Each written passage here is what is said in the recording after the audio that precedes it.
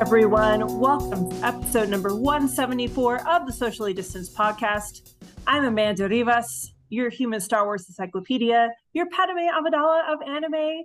Excited to be here to host this awesome adventure as we talk about all things Ahsoka. So this is my time, guys. I'm still reveling in it. I know social media, there's a lot of mixed things out there, but you know what? I'm still happy. And I'm going to be happy because I've been waiting for the show, as many of us have, and it's here. And we are here to dive into all the details.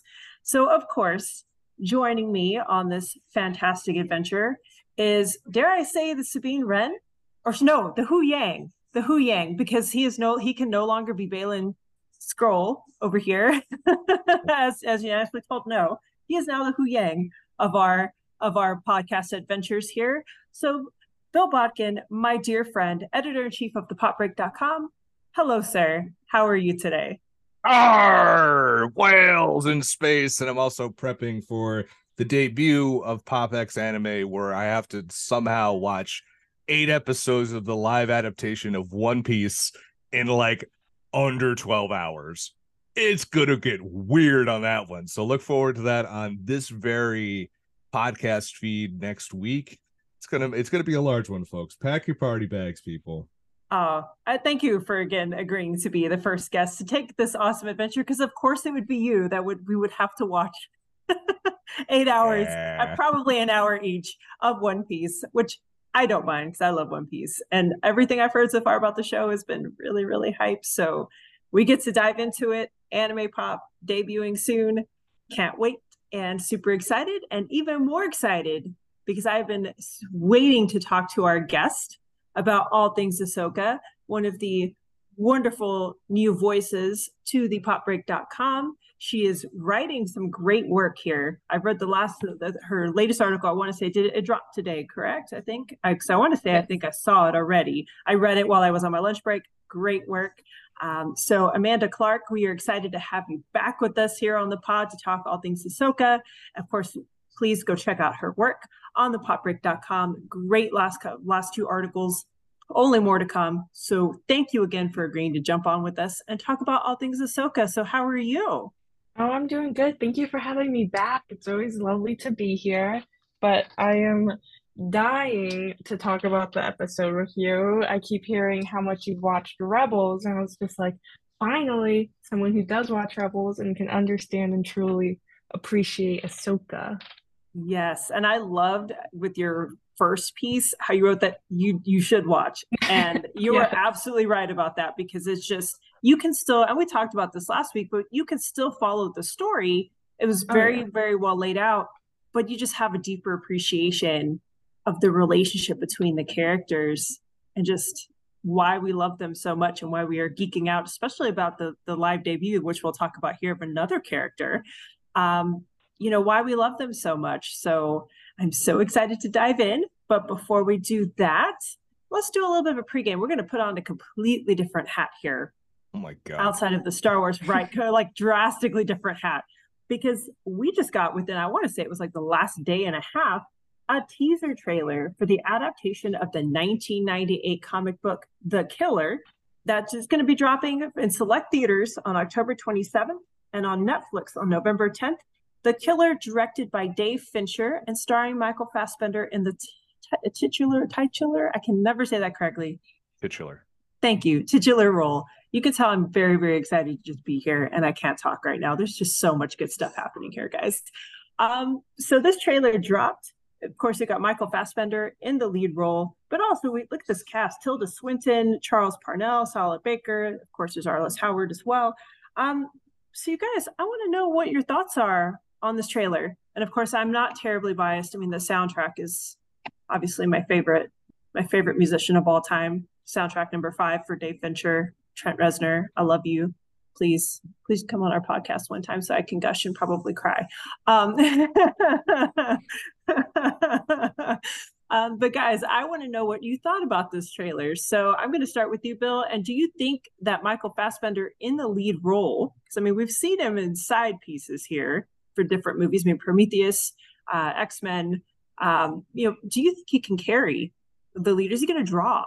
Oh, 100. Oh, can you draw, brother? As I'm watching, like, what's going to be great about this episode is you guys are going to geek out about Rebels, and I'm going to watch the rest of AEW Dynamite while you're doing this. It's going to be great.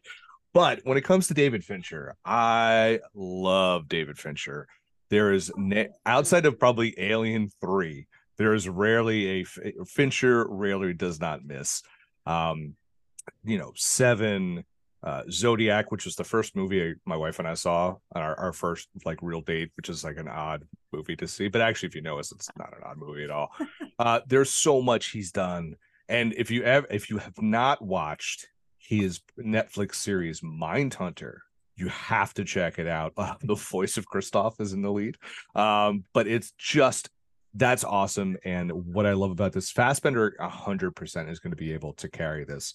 Now it's a weird year for him because he's also doing that Taika Waititi comedy where he's like a drunk soccer coach teaching like a Samoan team how to like or a New Zealand team to play soccer, and then he's doing this stylized brutal action film, which I think is going to be fantastic. Fassbender has been in some bad ones. I think the one's called The Snowman. That one is just the dirt worst. But he's done so many great things elsewhere, and I think he's going to be really awesome in this. The whole trailer is just like, stick to the plan, do this. And I'm like, somehow I have a feeling he's not going to stick to the plan. And I am here to watch all of it go sideways. I think this movie's going to be great. I really do. I have high hopes for this one. I remember just hearing this was going to be released. I'm like, this is already a top 5 must see for the year for me. Yeah, I'm hyped for it. I mean, I really, with Fassbender, I mean, he's grown a lot just acting wise as well. And then, I mean, I was laughing because I saw a meme earlier where it was like David from Prometheus is really now able to take out humans, and I was like, facts. But I mean, he has made some terrible films. He really has. But he also, when he's in the right roles and is given he's brilliant. Again, I loved him. He stole the show in Prometheus 1,010%. And X-Men, again, Magneto, like who? I mean, yeah. James McAvoy is super charismatic, and then you throw in Michael Fassbender on top of it, and of course, I loved him in Jane Eyre too. I'm going like way back early in his career. Yes, did I simp for Michael Fassbender? Absolutely, absolutely. Did. Of course I did. Of course I still simp for Michael Fassbender. But again, Dave Fincher, just his movies have been absolutely brilliant, and this is going to be no different. I think this is just circling back to what's worked for him and what's made him famous. And so, this is going to be, we're in dire need of good movies and good content to stream. So please bring it on. So Amanda, what do you think? Are you here for Michael Fassbender? Are you here for this film? What are your thoughts on this trailer? Oh, I'm definitely excited for it.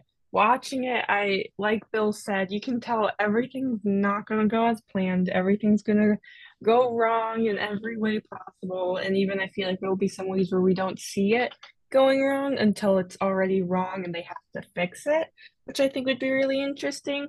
But definitely here for Michael Fassbender. I think that would be a huge draw just because he's done so many films already. He's grown so much as an actor, like you guys said already. And again, who doesn't love him from X-Men? Like, you gotta just go and support him as an actor alone. And Inglourious Basterds. Definitely excited. Yeah. Oh, that's right. Inglourious Basterds. Yeah. Wow, I forgot he was in that. Oh my God, that was such a good movie. But no, honestly, I'm so here for it. I want more than a teaser. I feel like they didn't give enough. It was just, obviously it's a teaser, that's what it's called, but it's just way too short to actually, I feel like, understand and appreciate what we're about to get. So I feel like right before the holidays is when we're gonna get the teaser. We got the teasers. So I want to say it wouldn't shock me if we get the full trailer during the first. Well, what is this? I was gonna say the first Monday Night Football game, or during one of the big football games coming up. So because this is that sounds about right.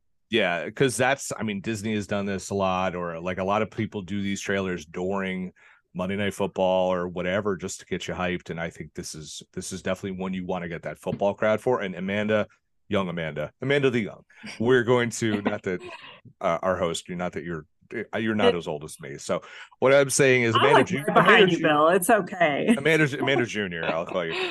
Like the fact that you're just like, oh, I loved Inglourious Bastards. I do worry about the youth. I'm like, what do they like? Do they like good movies? Are they into good movies? And then you just proved us right. Obviously, you already got us with the Star Wars and the Rebels. And when you're saying I loved Inglourious Bastards, I'm like, the circle is complete. She's one of us, kid. She's part of the team. How can you not love that film? It was because so I figure most done. people your age haven't watched it. Honestly, I would not be surprised. I feel like there's a very few amount of college kids who have seen it. That's why I got to get in there and teach you guys better. And teach you guys better. Come teach a class. Already you give us in the works. You give us faith in humanity again. That's just all that's all I really need. I'm not quite I try carrying it on my shoulders, but it's just too hard sometimes. I know. Heavy is the head that wears the crown. Facts. Well, again, super excited to check this. We'll just circle back to Michael Fassbender because I'm here for it. But anyway, so we'll see. Hopefully, maybe this is something that we'll cover. You never know. You never know with socially distanced. So I think we will. I think we should. I think we got some open dates to fill. We definitely will. But Amanda, before we get into talking about the latest episode of Ahsoka, let's throw it to a couple commercials for all the great podcasts that are on the Pop Break podcasting network. Hi, I'm Alex Marcus, podcasting director for thepopbreak.com. I'm Bill Bodkin, Pop Break's editor-in-chief. And I'm TV columnist Josh Sarnecki. And together, we host TV Break! Whether you are looking for a freewheeling discussion on the latest Disney Plus release, an update on the latest season of Bake Off, or what's happening in the tumultuous world of streaming, stop on by the Pop Break TV podcast feed on the first Monday of every month to join in on the fun. Josh didn't get his second line. I'm sorry, Josh. Hey, I'm Allie Nelson, and I love romantic thrillers. And I'm Tyler McCarthy, and I don't know much about romantic thrillers. Together, we host Not Couple Goals, where we discuss the best and, let's face it, worst in romantic thriller cinema. We cover classics like Wild Things and Cruel Intentions. And newer releases like The Boy Next Door and Deepwater. Sometimes it's just us. Other times we're joined by great guests, including some of your Pop Break favorites. So, if like me, romantic thrillers are your guilty pleasure, or you were raised on Lifetime movies like me, join us every other Thursday on the Pop Break Today feed.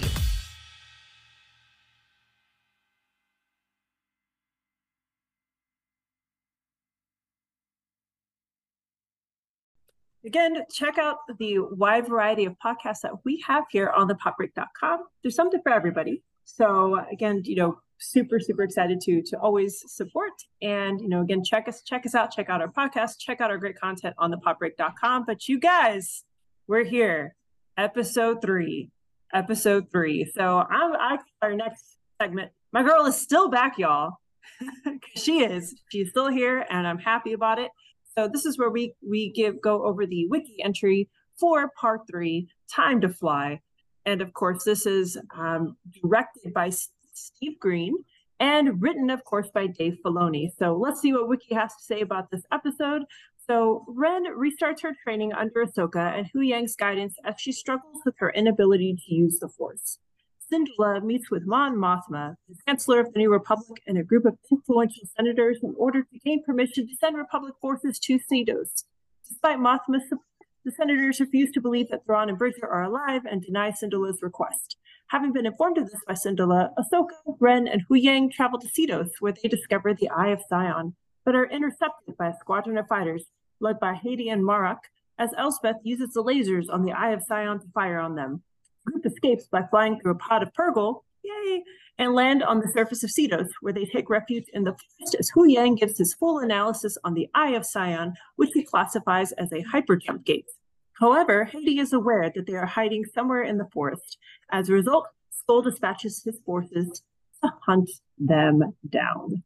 So you guys, of course this episode was a lot shorter than what, to me, it felt like it ended like a Rebels episode. It's like you're into it and then boom, right? Because the first 2 episodes, I think, were roughly about almost an hour each, or maybe very close to that. So, so with 5 episodes left, I say that sadly because I want more.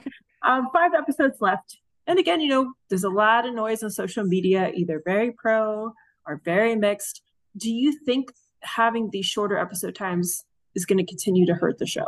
So what do you think, Amanda? I don't think it will hurt the show at all, because having the shorter episode times, I feel like they get to like the punch of where they're going in that episode a lot quicker, and they don't have like all the fluff you have to deal with to get there.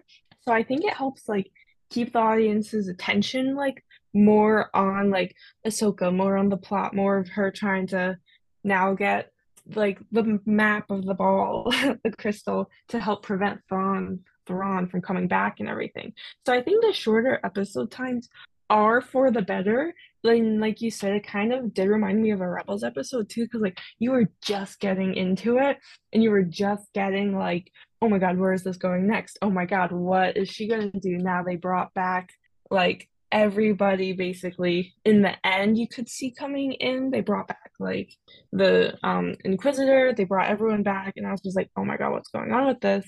And they had, like you said, the Purgle space whales, and I was just like, it's so amazing to actually see them be more than just like background characters now, and they're actually possibly might integrate into the plot. But I do think the shorter episode times are for the best, just because you're not going to have to deal with like a ton of like background, side plots. None of that's going to like really creep through, thankfully. Hey, Bill, what do you think? Well, it's so funny. We just came off like 6 weeks of Secret Invasion. I don't know, Alex is going to love this, me talking bad about Secret Invasion. Is where we were like, oh my God, there's not like, why are you rushing? Why are these episodes so short? We need more time to develop the plot. Well, this is what happens when you maximize your minutes. And I felt like while it was a shorter episode, like every moment mattered. There was impactful stuff happening. And in Amanda's review, as she's summarized right now, we're really sticking to the plot with very small diversions here and there. We're having the Hera stuff, but the Hera stuff ties directly into this. We have Sabine learning Force ties directly in. Everything revolves around this one plot. We're not, as much as I love Mando, and I really, really love Mando, like we would go on a lot of side adventures. I always bring up the Bill Burr stuff. It's just like, hey, let's go help Bill Burr out and give him a redemption arc, which, was great. I loved it. But there was so many times where like, what are we doing here, guys? Why are we going all over the map? Or, don't get me started on Book of Boba Fett. I mean, that whole show was just a diversion. Just like, what's the plot? I don't know. And it's just like, and so we didn't have that. And we have, it's just all killer, no filler. And if you make the most of your minutes, that's all that matters. Now, I think some of the episodes even get a little shorter coming up, but that is a little disappointing. Like one I heard maybe 26 minutes. And I'm like, that sucks. But that it could also just be misinformation on the internet. So I look at it and I say, like, I'm here for this because there's no fat on the bone. It was all a delicious steak dinner. It really was. Al is totally hating you right now, I'm sure, for the Book of Boba Fett reference. I feel it. I feel the energy. He's shooting Bruce Springsteen right now, so exactly. He's fine. He's somewhere, in the middle of the concert. He's like, someone's talking bad about the Book of Boba Fett. I feel it. The only person who I know who enjoyed that show was Al. This is true. He really is. Nobody else, I think, really, really enjoyed it at all. But anyway, I with you guys initially at first, I'm like, well, we have 5 more episodes. That's normally a little bit more concerning, but I think what the show has managed to do really well, like you said, Amanda, and of course you too, Bill, like it's all killer, no filler. Like the story is actually progressing in these 30 minutes. And like we talked about, it feels like an episode of Rebels. And that's what Rebels did. If you go back and look at it, the runtimes for the different Rebels episodes, they were about that ballpark, like less than 30 minutes. But they moved the story. They did. It really, really did. Very well written. So for me, I'm not as concerned because I feel like, one, you're never going to make everybody on the internet happy. People were complaining the first episode it was too slow to begin with. It was this, it was that. And it's like, no, the first episode is always going to run a hair slow. And it didn't even run as slow as other shows. So I'm like, so hush, y'all, hush. But you're never going to. Exactly. It's facts. I'm totally going to bring my Southern out here. But you're never going to make people happy. but I feel like, to me, that these episodes, as long as they continue the pacing that they're going and that we are getting progression in the story, which we got a lot here. We got a lot in 30 less than, like, roughly again 30 minutes. And as long as that happens, they're going to make, I feel comfortable that they're going to make the most of those 5 episodes. Even though I'm with you, Bill, I hope the 26 minutes is not true. But I know that, and Dave, I trust. Especially with Ahsoka. So, but you know who else was struggling along here? You know, of course, we're looking at Sabine. We open up having our General Grievous moment. Anybody else get that? That was great with Hu Yang, by the way. I was like, you know, General Kenobi. I had all that going in my head at that time. But we see Sabine, you know, struggling to use this lightsaber. And just kind of a fun fact. I mean, I look into the sword style and everything too. Did you have a chance to kind of peek around at that? It's so basically it was a kind of a tribute to, you know, George Lucas's inspiration by a lot of the samurai. Same thing with you know, Dave Filoni. There's this love of samurai. And in fact, I want to say that sometimes, you know, George Lucas kind of treats his Jedi like they're space samurai. But apparently the sword style is called Satoshi. And there is a fictional blind swordsman, Satoshi. Yes, that's it. Yeah. Created by Japanese novelist Kan Shimozawa.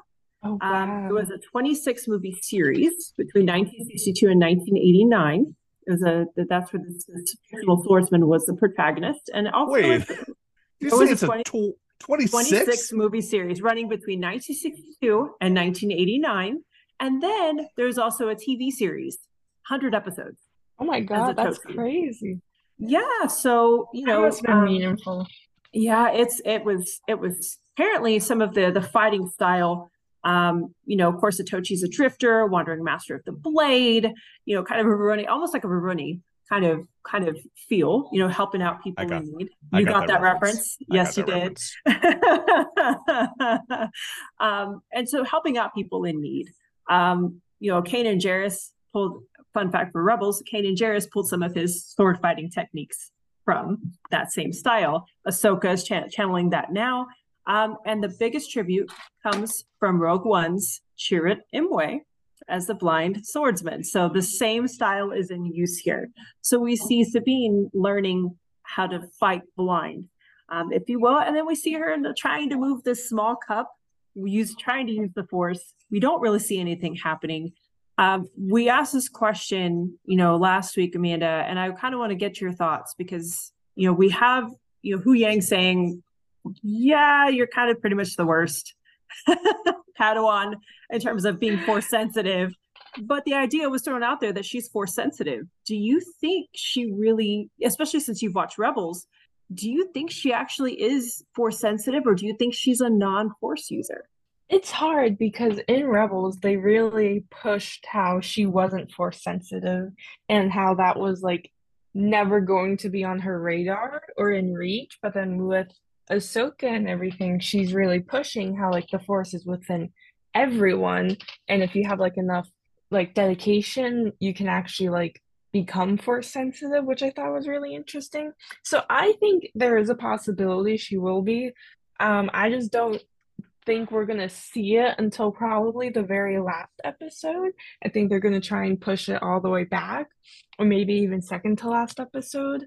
But I think there is a possibility, especially if Ahsoka sees some like spark or some sort of hope in her to become Force sensitive. I think there's a really good possibility that she will, especially because it does seem she's very determined, but she does have that stubborn Mandalorian side in her. So going past that to look in the Force sensitive side, I think will be a huge journey for her.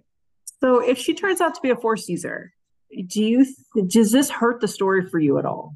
You know, given that she was never, it was never mentioned in Rebels that she was Force sensitive.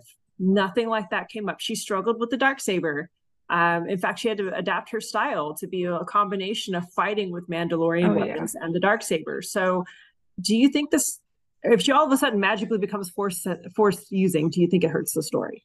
I don't think so, because I also don't think it's going to be like out of the blue or anything. I think there will be some progress to get her there, but I don't think it's gonna hinder the storyline at all. Because I mean, you still need some new, refreshing stuff coming into the storyline and everything every now and then.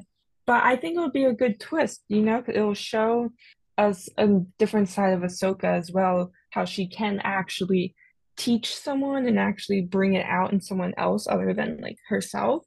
So I think having Sabine become force sensitive might help the plot and help like them get to the end and get to like what they're trying to do. So what do you think, Bill? I asked my second question because I just remember all the outcry with, Princess Leia floating in space, and all of a sudden she's channeling the Force, and people got mad. Well, That's a difference. okay, That's so different, I feel like. I love The Last Jedi, but No. Force Bubble is ridiculous.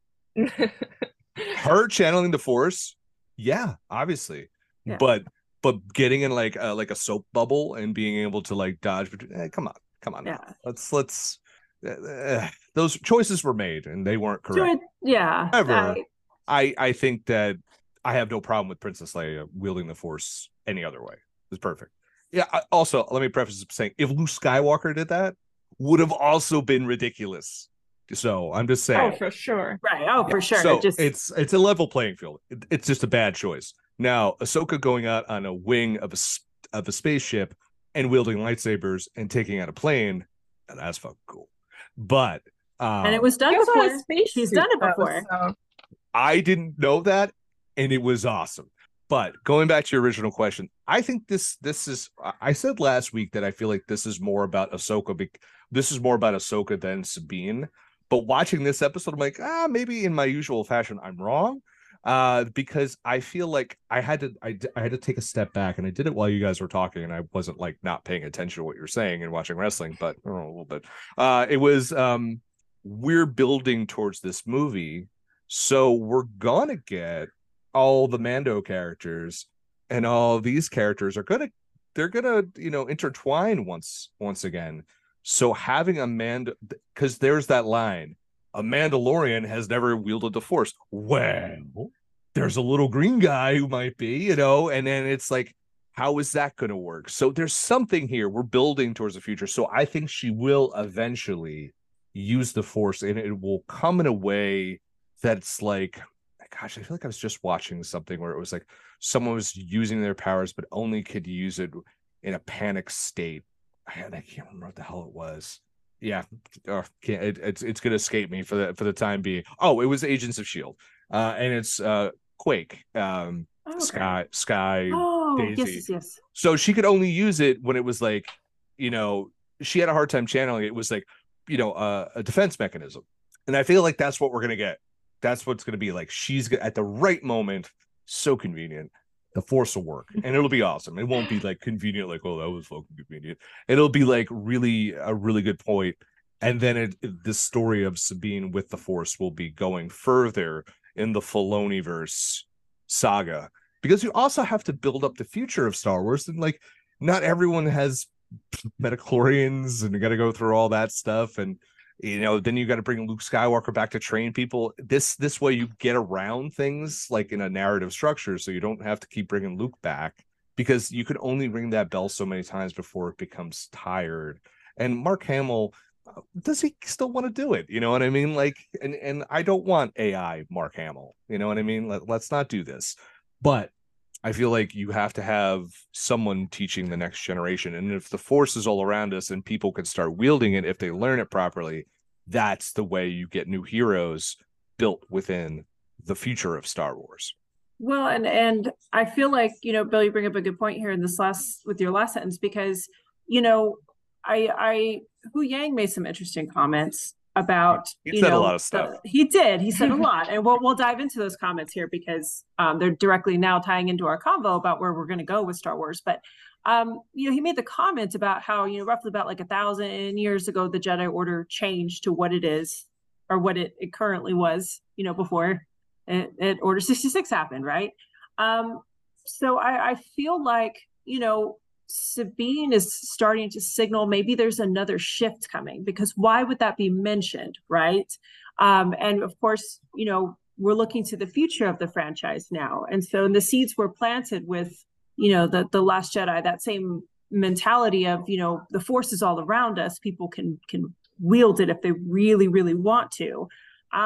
We could be seeing, especially with, I trust Filoni with the storytelling. I think people are going to be upset no matter what, because people are just going to find something to complain about. They always do.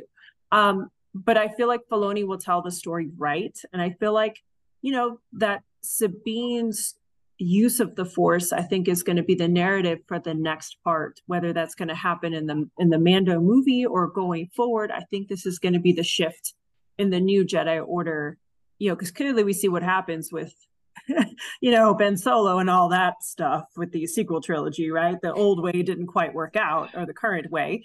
So, I mean, I think we're going into the next phase of the Jedi Order, because there's no Jedi left. Where do we go from here? Clearly, the old method didn't work. So, what's the next step from here? And I think Sabine and her wielding of the Force is going in that direction. So it'll be a fresh story to tell, and a new direction for the Jedi Order, at least in my This opinion. But a bit of a sidetrack, but it's a very small question. Is where's the timeline, guys? Where's the timeline for this as compared to Force Awakens? This is before the Force Awakens, correct? This is okay. So we have not gotten to Rey and all that stuff, because the First Order. This is the leading up to the First Order, right? Yes. Right, because Hera and actually Jason Sindelar, who we'll talk about here shortly, were flying the Ghost. You can actually see the Ghost in the Rise of Skywalker if you look in the sky, kind of the sky fighting scene. You can. The Ghost is there. There's a bunch of ships they have from the different video games and stuff like that in Rebels. Yeah, remember that was a big deal. I was like, it's the Ghost. Yeah, that was me in the theater. Upset at everything else in the movie except for that. I was like, the Ghost is there. And I was like, if something happens to the Ghost, I am just not having it today. It's like the first ship that goes down. That's what I was worried about that. It's a legitimate concern to find. But, we're segueing into, so Hu Yang's comments here. And we're talking about, no Mandalorians as far as we know. The only Mandalorian we know about is Tar Vizsla, that, of course, created the Darksaber. But Hu Yang mentions there were a few Mandalorians here. Do you think that we're going to, I know we're looking forward, especially with our sweet baby boy down the horizon here, but do you think are we going to get anything going backwards? Do you think we're going to get any more about the history of the Mandalorian Jedi conflict or anything like that? Because I was curious. I wanted to see what you guys thought, because those are some interesting comments, again, that Hu Yang made. And Dave, he doesn't put anything out there without either a purpose or, again, a Easter egg of love for all of us. But what do you guys think? Do you guys think that we're going to get something like that, another project down the pike that they haven't announced yet? What do you think, Amanda? I think it's a really good possibility, because I just think they're going to keep churning out so many different Star Wars either movies or TV shows, probably more so along the line of TV shows. And not that we don't want them, I think it could become overwhelming at some point and maybe just like too much. I think I might want to just keep going forward, but honestly, if they did make a show about the past with like the Mandalorian Jedi history and everything, I think that could work really well, honestly, because there's not that much information on it. So they could have so much free range with it and then do almost anything that they want. Of course, leading up to like the Jedi Order falling, Order 66 and everything like that. But I think it would work really well as long as they do it tastefully and they don't try to shove it down the audience's throat, because there have been so many Star Wars back to back to back to back of TV shows coming out. So I think it could be a little much. They are going to slow it down. That's the plan. Right? The plan. Bob Iger's like, we need to stop making so many things.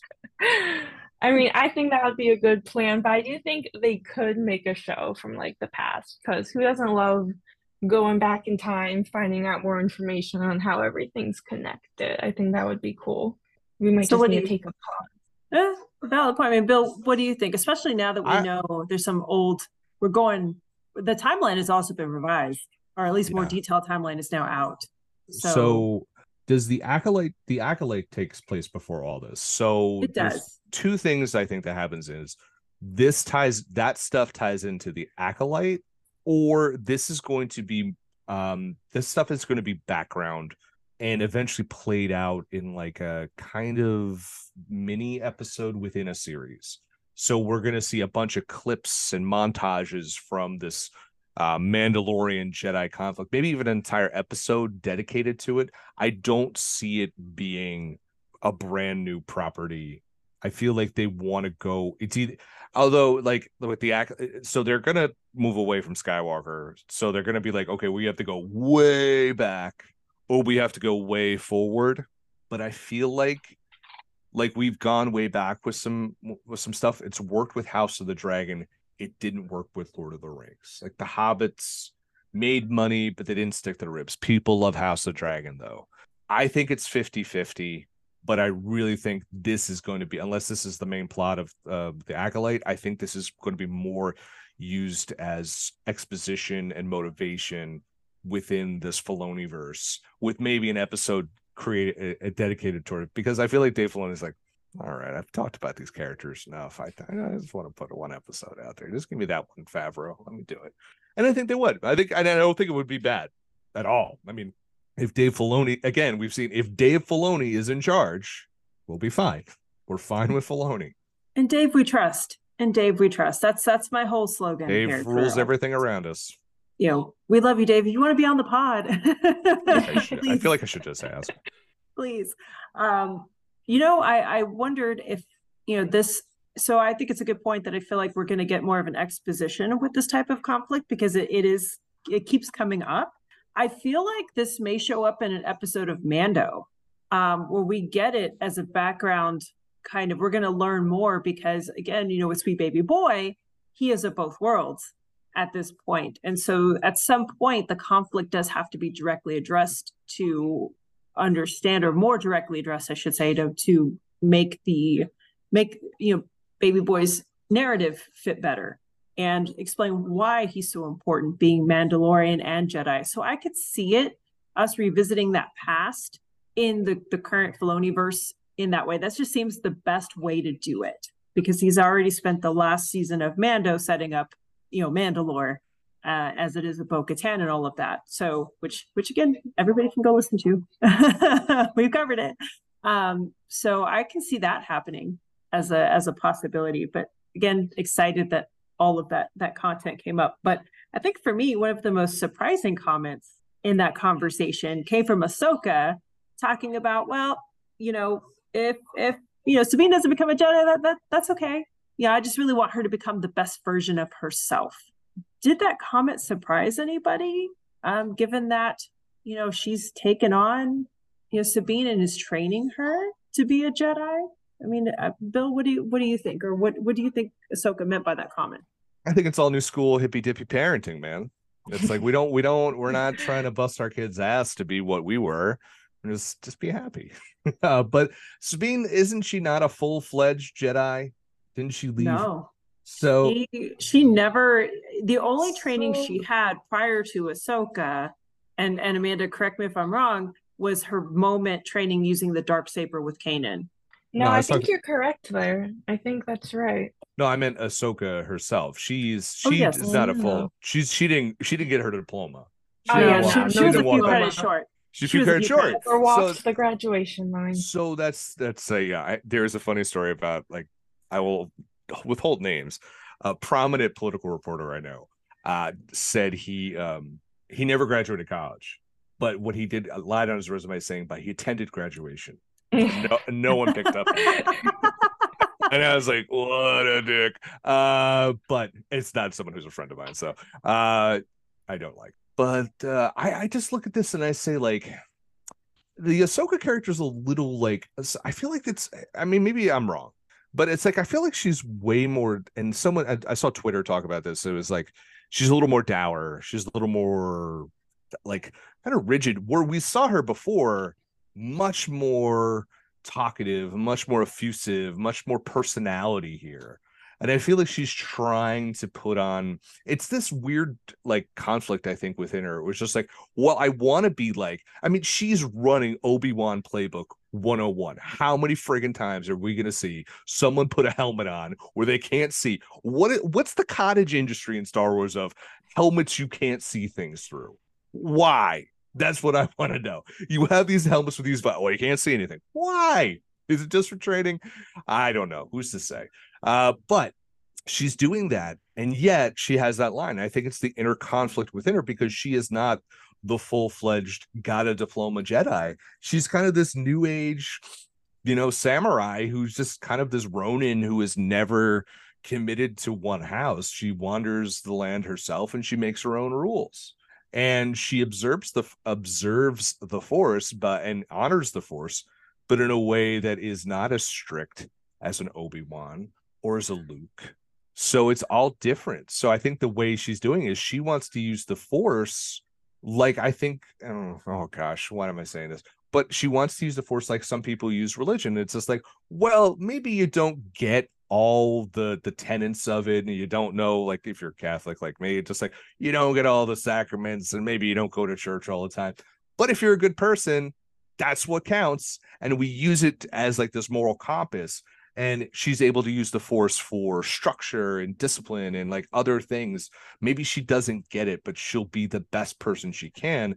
That's kind of what I think she wants from it. And again, that's kind of a narrative pushing forward with the Force. It's like, it's not just this religion cult, type deal. It's actually a way of life. Live by a code, and it'll help you. Like I was saying, Amanda, like with religion, it's just like, maybe you take the cliff notes of it and you apply it to your life. Like maybe you don't go to church every Sunday, but hey, I should be a good person. Treat your neighbor right. Something I think a lot of people forget these days. And it's just like, and that's what she wants, because Sabine is rudderless, much like she is, much like Ahsoka is. And the one thing that's grounded her throughout her life has been the Force. I mean, that's a valid point. I mean, both of them have that in common, being rudderless. They've lost people that they've loved.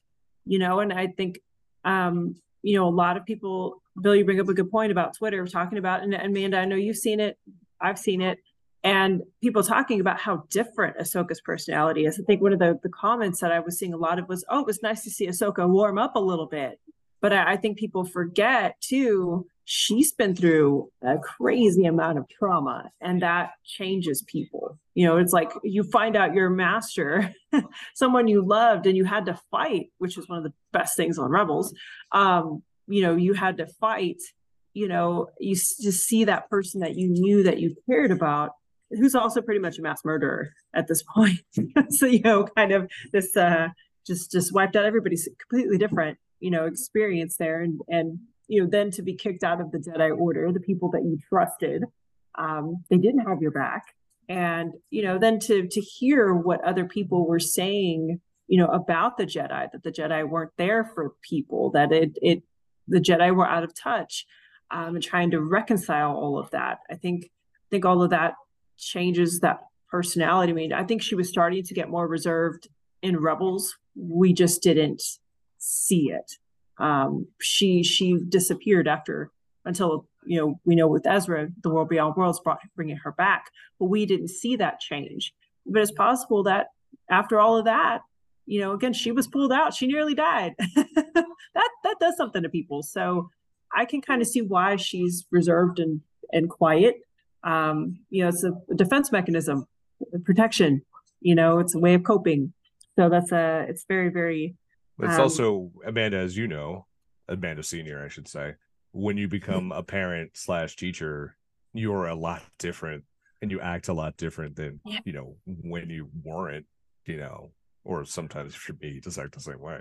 But it's just like, you don't act the same. You have to be more serious. Right. You can't. Yeah. So I could see that too. And you gotta be more serious to give structure. You recognize somebody being rudderless and they need that structure. And so, it was surprising in a way, but then I think it wasn't, because I think if Sabine is trained or is taught to be the best version of herself, then she would be a better Jedi for it. And I think that was Ahsoka's point was, it's not, you can learn to go through the mechanics, the code, the Jedi code, if you will. But what good does it do you, like you said, Bo, if you're not a good person or you don't, you're not the best version of yourself, because that is part of it in a way of being a Jedi. You have to be the best that you can be, because not everybody's accepted. And so it was surprising to me, but it wasn't so surprising, because in a way, those concepts, some of the best Jedi were the best versions of themselves. And even if though Ahsoka never quite walked the stage, she was the best version of herself. And that's what makes her, I think, a character that we all know and love and can relate to. But what do you think, Amanda? Any thoughts there on that comment? Oh, I completely agree with like what's been said already. Because like her saying that, I think it's because she knew she became the best version of herself when she walked away from the Jedi Order and took the Force into her own way and like found her own path and everything. And so I think her trying to like help Sabine and make sure that Sabine doesn't feel like she's forced to follow the certain way that's been proven to not completely work all the way through would actually help Sabine more than if Ahsoka followed the protocol of like the Jedi training and everything. So I think her saying that would just help Sabine overall. I do think it wasn't 100% shocking. I just don't think I like completely would see it coming, but I'm glad they had it written out like that and everything. But also then to tie back to how in that episode to go with that whole saying and everything, how it is like the lighter version of Ahsoka back, the one we've all missed and loved from like Clone Wars. It's definitely hard because a lot of people do, like you said, Amanda, they forget how she's, oh, in Rebels, yes, she was more serious and everything. People probably just didn't pick up on it as much, but then they have to realize, oh, yes, she did fight Anakin without realizing that it was probably him at first. I feel like she probably didn't know he was Darth Vader at first until then, hearing him call her name and everything from that fight, like you said, best thing to ever happen. But I think a lot of people forget how much trauma she's actually gone through, and that's why she's so serious now. Because, yeah, having her in Mando and now having her own show, Ahsoka, and everything being super serious, I think I definitely miss the older version of her where there was like a few jokes here and there, more of like a lighter sense of like someone who used the Force and everything, but we have to realize how much she's grown, how much she's gone through and everything. But I think her training Sabine is the reason why we're bringing back that lighter side of her, because she wants to not basically make Sabine's training this like depression show and everything. She wants to try and make it more upbeat, make it more like relatable to Sabine, I would say. So I think that's another reason we're seeing like that lighter side come back and hopefully stay, I would say. Yeah. I mean, that's that dialogue, that exchange between them, it felt very much like classic Rebels, with them all, the fight, the flying scene and the kind of oh, it was great. That was great. That was the piece of resistance for me. I was like, this just brings it home. But let's talk about some politics here, guys. How about that? I know everyone's favorite thing to talk about. You know what? Even in space, you can't avoid politics. Those just crazy, those crazy senators, those elected officials. So, fun fact: did anybody catch that our grumpy senator, and I'm going to say it wrong, Ziano?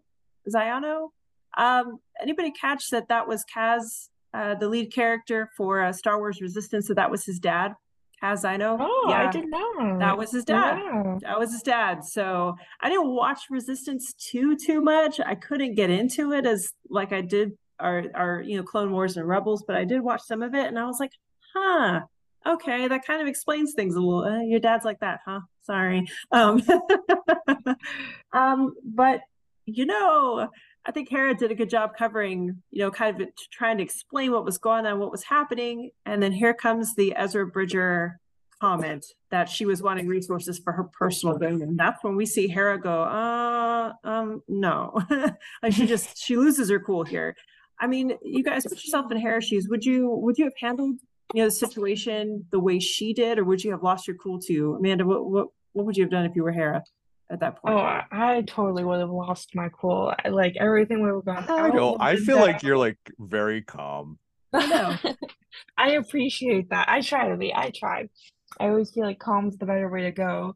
But just like everything that Hera's gone through, and then having that comment on top of that to bring it all back, I feel like the way she handled it was, I want to say professional, but like 10 times more professional than an actual professional word definition. Um, I think she handled it really well. It's just knowing like everything she's gone through, knowing that we know that the threat is real and everything. Having the way she reacted, I think, was extremely calm compared to the way she could have handled it. But she's also now this big politician, you could say. And so she now knows like how to play it, how to try and draw it in her favor. So obviously her not exploding was for the better. But I definitely don't think I would have handled it as gracefully as she did. You had that good clap back though with that. Have you seen more? I was like, ooh, okay. I was like, yes. Bill, what did you think? Did you participate or no? Just wait around. Oh man, Amanda, you've been around me for over a year. You know how I would have reacted. It would have been a lot of swearing. But I'm just gonna open the kitchen drawer over here, even though I'm not even near a kitchen, and just take out some aluminum foil real quick. Okay. Because we got Mon Mothma here. We know from Andor, she plays by nobody's rules but her own. So she's gonna get there's gonna be a sidebar here with her and Hera, and she's like, listen, I believe you. We need to get this motherfucker. Yeah. We're gonna take this son of a bitch out. Take you and 5 of your best. Go. Like that's the other thing. I was surprised Hera wasn't like, listen, I'm just playing cleanup duty right now. I'll just go and look for, like, give me three guys, and we'll go check it out. If I'm wrong, I'm wrong.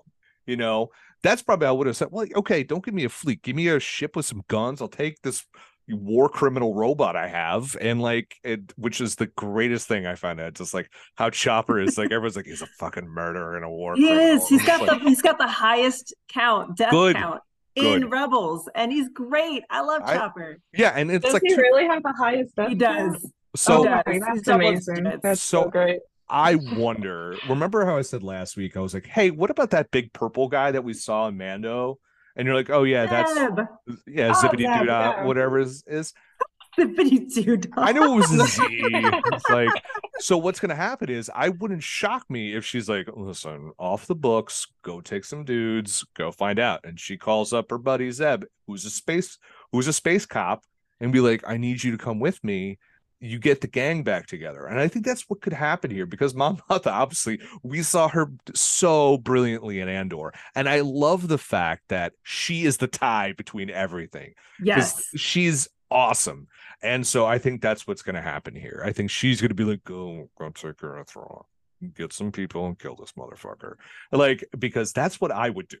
I'd be like, we need to kill this guy, because if he's for real, we're if not, I'd just say you went on vacation or something like that, Yeah. Well, what I love about Mon Mothma here is that she didn't have. She hasn't lines. aged. She's not, but she also, she doesn't have many lines, but her facials told everything. You could just see it in her eyes what she was thinking. Like, you could tell I think she believed Hera. But it's like, I have to kind of, just like you saw in Andor, you have to play both sides of the coin, brilliant. That nuance was just gold. My gosh. Stole the scene with that whole, it's hard to go up against, Mary Elizabeth Winstead, her brilliant performance as Hera, but that moment was great. I'm curious. So Bill, I was thinking along the same lines you were about, I definitely agree that I think Mon Mothma is going to send, and I don't blame Hera. I'd be upset too. I'm like, here I am, telling you guys this is legit. And I feel like there's a little bit of you're questioning me here after everything I've done. Like, I just told you what's happening here. And then you just say that it's because of my personal reasons. But that plays into Mando. We saw so much of that political inaction. Remember, we had Tim Meadows, right? Yeah. And it was just like, and how your friend who came on, who was just like, if that was me and that person came in, I swear to God. And like, he was all pissed about that. But that's like, it's like this, the Empire is on every level, and how inept the New Republic is. And that was once again brought up by these. And so we're really building towards the First Order. I was gonna say the New World Order. I know. And I was like, that's wrestling. Stop There it. it is. Throw it up. Or Throw I it just up. would have said New Order and then we're just all goth again. Happy Halloween, everybody. But it's just like, yeah. So I think this is just solidifying that. And also, one of those people is definitely a traitor. One of those Oh, yeah. senators, total shithead, Oh, for total sure. traitor, total. Oh, yeah. And it's not the guy who didn't serve, because that's too easy. Yeah. It's one of the two on the left. It's one of the two on the left. It's gotta be the quiet ones. It's always the quiet one. Always watch It's out for always the quiet ones. Yeah. I just but I don't blame Hera at all for getting heated. Again, I love the passive, like she went the passive aggressive route, and it was rightfully so. That comment was just gold. And just her expression, she kept her cool, she lost it, but at the same time, she held it together really well. Because if it were me, somebody would have been shanked via somehow I would have made it happen via hologram. Chopper I would have just sent Chopper over there, straight up. Just send Chopper and Just send Chopper over there. Chopper, go take care of some people. He would tell do him it. to do his thing. Exactly. Our war criminal friend here. But I agree with you, Bill. I think that Hera is still somehow, I think it's going to definitely be with Mon Mothma's blessing, is going to get out there at some point. Zeb, of course, is the obvious choice to go out there since he's kind of already out for the New Republic. But the other person we haven't seen yet that I am waiting for another, like a more strong live action debut, is Captain Rex. You've been talking about that for a while. Yes, he has not shown up other than, I think, the one time in Mando, people were saying that was, Kenobi, that was him. That was him begging for change on the sidewalk here. But I mean, Rex is a big part of the team, and that was my other question from what I understand, I'm trying to, clones, obviously their mechanics, or their biology is a little different. You have clone technology here, clearly altered. But he was at Endor, and I want to say I think he was, from what I can remember, on the Ghost as well for Rise of Skywalker, I think, from what I had seen or heard. So my question is, where is Rex? Is he alive at this point? Do we think, so I'm wondering if Rex is going to show up and go, because it seems like something you would send crazy clones to do. You remember that whole arc, Amanda and Rebels, with our lovely clones. Oh, yeah, when they're in the sand and everything. Yeah. Mm-hmm. Yeah, so that's a possibility too. I think it's either going to be Zeb or Rex that goes back out there, because he's due for a debut. And Tamora Morrison is listed in the credits too, or at least on some of the IMDb stuff but you never know, it's the internet. But he's listed as Rex. So it's got to happen. It's got to happen at some point. But another character, again, we've talked about, we see the live action debut, guys, of Jacen Syndulla. And for those who do not know who Jacen is, he is the son of Hera and the late great Kanan Jarrus, Jedi Knight, or Caleb Doom, as some may call him as well by his proper name. So of course, kind of the feedback that I've been hearing about his debut, obviously people are excited, but people were like, why wasn't Kanan mentioned? It was like, here he is, and you have this moment where he asks, like, I want to be a Jedi. Chopper says Aunt Sabine's training. How about me? Kanan wasn't mentioned. I mean, do you guys think that Kanan should have been brought up instead of kind of politely brushed aside, or was this handled fine? And do you think that we're going to see more of Jacen here in this series, or do you think he's going to just come out a little bit, was just more of a teaser for us? What do you think, Amanda? I think that it was handled well, because as much as like the fans, I feel like, would have loved the name drop, I think we have to then realize and put ourselves in their shoes and in that time period, how long it's been since his death and how much time has passed. And so they're probably trying to put their minds towards something else and not keep thinking about how he's no longer with them. So I think they're trying to put their efforts more towards stopping Thrawn, more towards keeping the New Republic strong. So I think not mentioning his name worked out. As much as I would have loved the name drop, I think not having it was completely okay, but it still would have been great to hear it. But I don't think that changed like my perspective or like attitude towards like them at all. But I also think we will see him again. We'll see her kid again. Just because I think he'll want to try and wiggle his way into helping his mom Hera to stop Thrawn, to insert himself into that situation. And so I definitely think we'll see him again. I don't think it was like a tiny cameo or anything. I think we'll definitely have him come back for more screen time. At least I hope so. I would love for him to grow up and resemble like his dad, resemble Kanan. But I don't think we really needed that name drop, honestly. But I definitely think we'll try inserting his way into this plot and making sure he's trying to stop the bad guys. What do you think, Bill? I like as soon as she said that to two parents on the podcast, like, yep, kid's gonna try and do this. So Yeah. that's what kids do. So here's the one thing that I hate.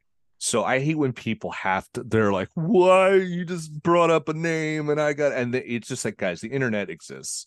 What I did was I paused as soon as I saw the kid. I'm like, wait a second, could that be? Did she have a kid with Kanan? And then I looked it up and I was like, yes. I'm like, oh, interesting. All right, cool. I'm gonna go back to the show. Took me 2 seconds. It was really easy. So again, tinfoil. Could he be part of the skeleton crew? Isn't that supposed to be a Goonies, Stranger Things, Star Wars thing? Good one. So why not bring him up? And then he's going to be with this, merry band of misfits. And then isn't Jude Law's character supposed to be a Jedi of some sort? He is. So there you go. I'm not saying you're going to see Jude Law in this episode, but I'm saying like that kid could be the bridge there. If everything is tied together in this Filoniverse, that's the way to do it. I have no idea if he is or isn't, but that would be interesting. But at base level, he's going to sneak onto the ship his mom's going on. Oh, for sure. Yeah, for sure. He's got mischief written all over him with both of his parents. like Omega from... Yes. Oh my God. Omega Wrecker. Wrecker. Yeah,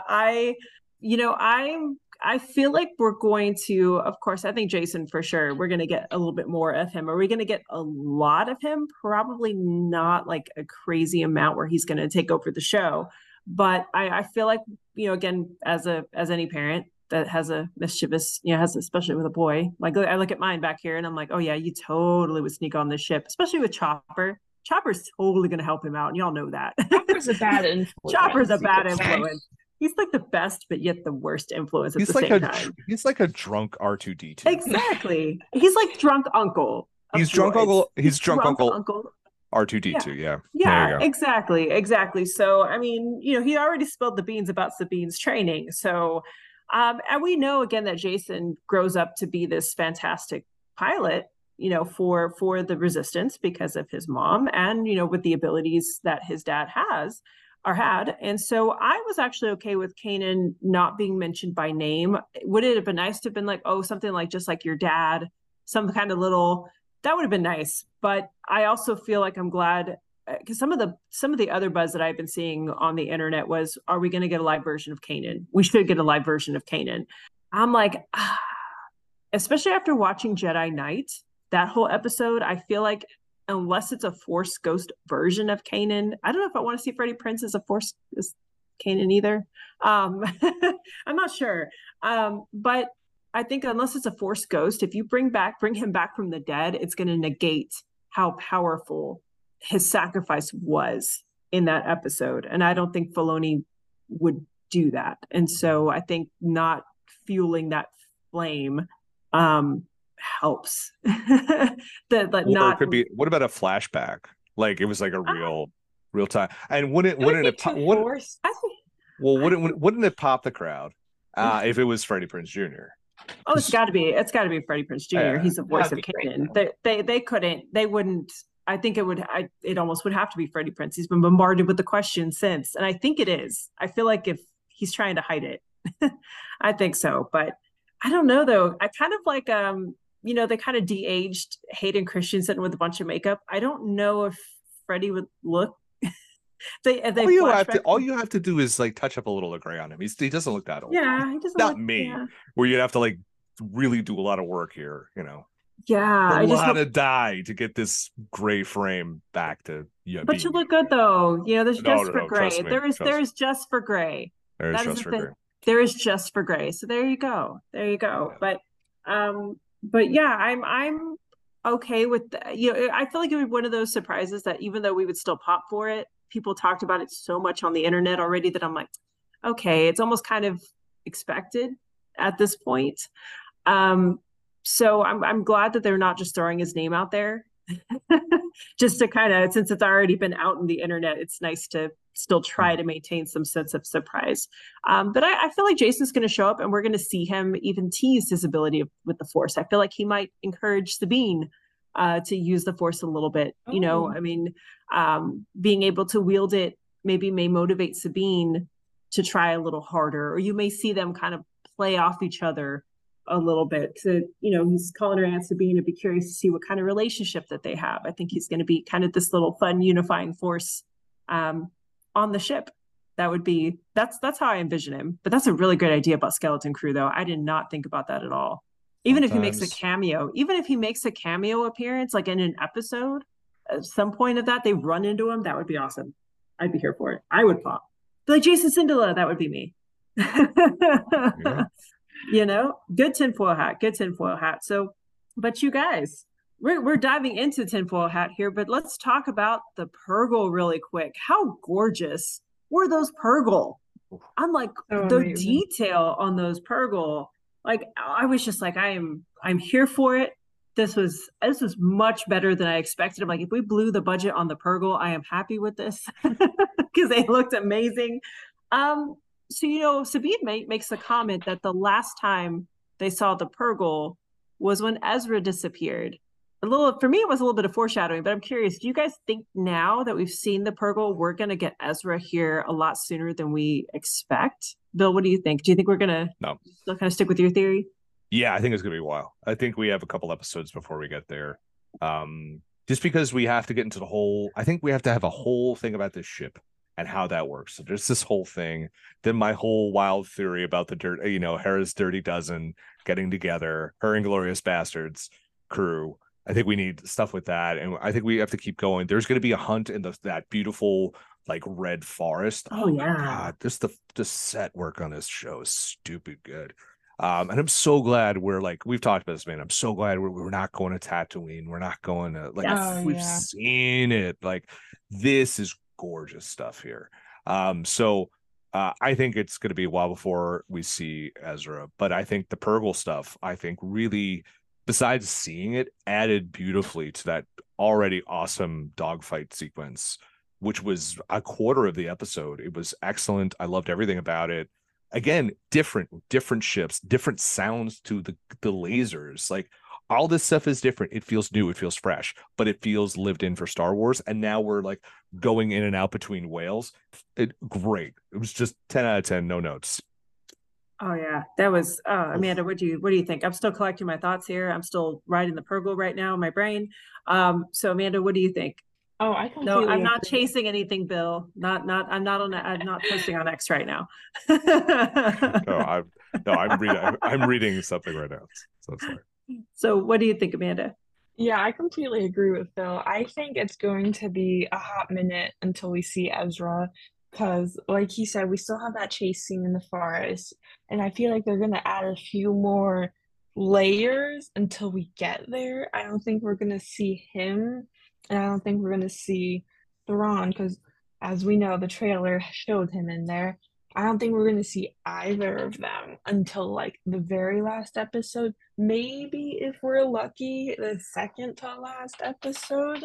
But I just think we're not going to see them, and it's mainly going to focus on Ahsoka training Sabine to get there instead of us getting there and now what's next. So I think that's going to happen, and honestly, I hope that's how it does get played out, because then it wouldn't feel rushed and it would feel like timely paced and everything, which would be great. But to tie back to the Purgles, that was just absolutely amazing. To actually see them, to actually get up close with them as well on top of that, because we saw them live action in Mando, but we weren't really seeing them, I feel like, until now. And so I think that was great because you could see how it felt like they were working with Ahsoka and Sabine to escape from like the Inquisitor and from the one Padawan, or apprentice, I should say, not Padawan. But I think they would be working with like Ahsoka to get there and everything. And like how you said, how it ties back to Rebels and how that was when the last time those characters saw the space whales. So I think they're going to use them to get there, but I still think it's going to be a long process until we actually get there. Yeah, I from what I Yeah, they're understand, gonna have to do some Paul Atreides riding. Oh, yeah. Stuff. Yeah, they're good. Yeah. Amanda gets that reference. Amanda Jr. gets the reference immediately. She's great. 10 out of 10. Good job. Good stuff. I just, something big is supposed to happen in episode 5 from what I'm seeing that's online. That's Filoni episode. The Filoni episode. So my thought was, okay. if Ezra shows up, maybe that might be the earliest. But even then, I feel like I would be super concerned that it would be rushed, because we've been looking for Ezra all this time for 10 years. And, to have him show up in 2 episodes, it'd be a lot. It would be. What if it was Thrawn? I think it's Thrawn who I shows could up. see that more. I could see that more so. Happen. And then I think at the end of the cliffhanger ending of this season, which I feel like it's going to be a cliffhanger, is going to be as something with Ezra at this point. That's where I think it's going to go, because you guys bring up excellent points about these different layers that need to be established. And the Purgle, I'm glad, are getting their moment, because we are diving into, especially with the Eye of Sion here, which, cracks me up that they're using the Eye of Sion, Darth Sion, Knights of the Old Republic. I was like, thank you, Dave. Thank you for these Knights of the Old Republic video game references. But, the hyperspace rings. And so I'm going to just dive right into the tinfoil hat territory, guys, because when I saw the Purgle, and then, of course, how massive the Eye of Sion really is, the Purgle, kind of I feel like we're diving into High Republic territory here. I haven't finished reading all of the books in the series. I'm still making my way through them, and they're very, very good. But in the High Republic series, you run into a race of, basically, I call them space alien pirates or space pirates, called the Nile, who are attacking Republic ships as they're learning how to navigate hyperspace. And they used these rings to travel to different galaxies, and they did so by mimicking the Purgle migration patterns. So apparently the Purgle hyperspace is figured out and is mapped based on the Purgle migration rates. So I feel like that's been tossed out there in terms of hyperspace travel, Purgle's importance. So I feel like that still has to be built on, even though I don't think we're going to get a full-flushed explanation. But, my tinfoil hat is, I think we're going to get some variation of these Nile space pirates, or these Nile aliens who knew how to travel in and out of hyperspace and attack the Republic. The Republic mirrored, kind of their use of hyperspace based on what the Nile did. And Morgan talks about this ancient alien race in the premiere episodes. So I'm like, are we going to get some variation of the Nile? Are we tying back to the canon or the next part of the High Republic series here? So I've got all kinds of questions there. And then, of course, we have all these Knights of the Old Republic references, and now High Republic references. Again, Eye of Sion, the droids, the assassin droids are from the game, or some variation of the droids from the game. Star maps are from the game. Is Dave just throwing these Easter eggs out there to you guys, or do you think like there's a purpose behind all of this? There's a lot of them. What do you think, Bill? Do you think there's a purpose? I think some of them are. I think it's if you know type deal. Because I think I think these things are all there just in case they ever want to go there. And I think there's certain ones they are going to play on. So I think it's a 50-50 thing. That's just my gut. Because you can't, like, man, there's so much you're throwing out there. It's just like, holy shit, like, you just can't. And I harken back to House of the Dragon. Like, how many references were made towards older kings, the old gods, and this and this and this and this. Well, Game of Thrones did spawn House of the Dragon. We got some of that, but we're not going to keep going further back. I think that it's going to be used for background, but some things I think you're going to see tie into Thrawn and how he's going to get back. I think is tied into space witchcraft and science, and that's always been Star Wars. It's always been religion and science and magic. and I think that's what we're going to get again. Like, we don't have the Sith, we have the witch. Like, it's the season of the witch. It's like Halloween 3. So it's like, and that one's for all my horror fans out there. Only Ben Murkison pop for that one. So it's just like, I think that's what it's gonna. So some of it will come to play, but other things are just like this little things, just for the fans, showing that's just like, hey, this is a bigger universe, and we consider all this canon. Okay, Amanda, what do you think? Oh, I completely agree for the most part. I feel like all of it's probably there on purpose compared to most of it. I feel like they have at least 100 people working on this dedicated to throwing in Easter eggs to making sure everything matches the other aspects of the Star Wars universe. So I feel like, or maybe not 100%, but I'd say at least 95% of all of it is there on purpose, just to try and get like a window and to see if they want to like branch off onto another show or branch off onto another movie or just branch off into another wavelength that they think fans might be drawn to. So I think it's all there on purpose, and I'm here for it. I love it. I love all of the little Easter eggs. Some of it I don't catch until I'm like reading about it, pulling up some articles online, trying to see what they've been throwing in there, because it's just so much to actually like digest and understand. But I think it's all amazing. It's all coming together so well. And having like all those tie-ins to different things, I think is just what makes this so great. Yeah, I feel like it's good conversation. It's good conversation topics, because like right off the bat, when Brandon and I were watching, last night, right off the bat, he recognized I'm gonna say her last name because I can't remember her first name at the moment, but Haiti, the apprentice's headset. He was like, that's a Clone Wars headset.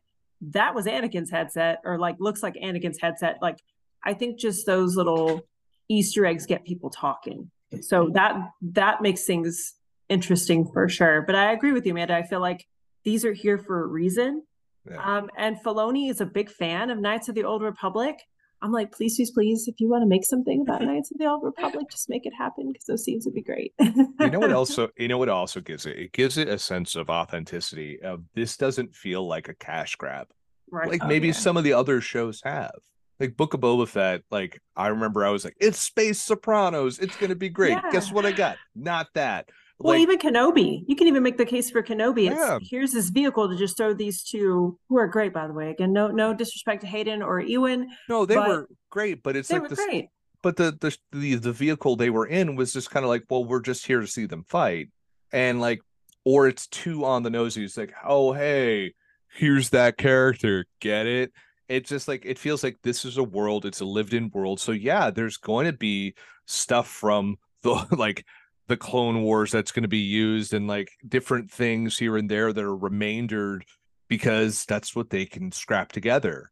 And I think that that's good. And they're playing on the history, because this happened in this world, this universe. So it's like they're paying it off. And I think that makes us, I mean, I don't get it like you guys get it, but when you hear all this, I buy it. Like, I'm like, oh, these are things that are not made up. These have ties in it, and it shows people care. And so all the marks they pop for it. They're like, yes, we got it.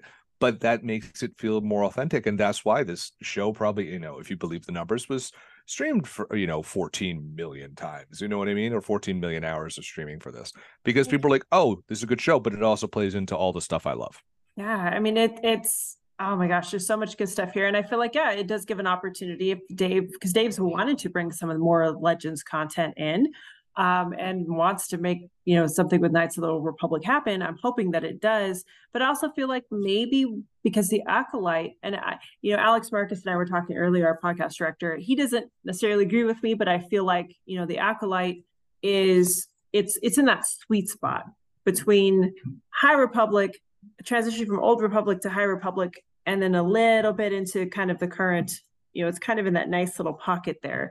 And I'm just wondering if some of these references are happening because we are going to be maybe seeing some of that referenced in the Acolyte, or even, I know this is kind of way before, but you got Mangold's movie still out there as well. I think we're gonna, maybe this is just Alex should know better. Alex should know better not to trifle with you when it comes to Star Wars. You have to. We had a very good discussion, even about the Jedi and technological progress, with the whole Star Wars storyline. But Anyway, I digress. Great discussion. We had it. Yeah, we nerd. We had, like you said, the Marks geek out my conversation with him was like, "Yo, this episode." He's like, "This thing is fucking dope," and I'm just like, "Wow, I've never heard you talk like that ever." And like, yeah, so it's like that's our.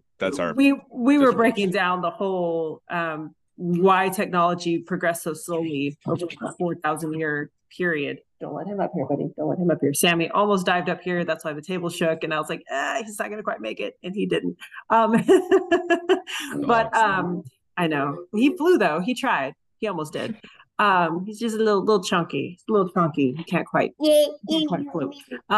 But yeah, we were talking about how technology moves slowly during this kind of 4,000-year period, and the Jedi were a big reason why. But anyway, it was that's what the great thing about Star Wars is, though. You know, it's if you're new to it or a casual fan, you have something to talk about. The hardcore nerds, we have something to talk about.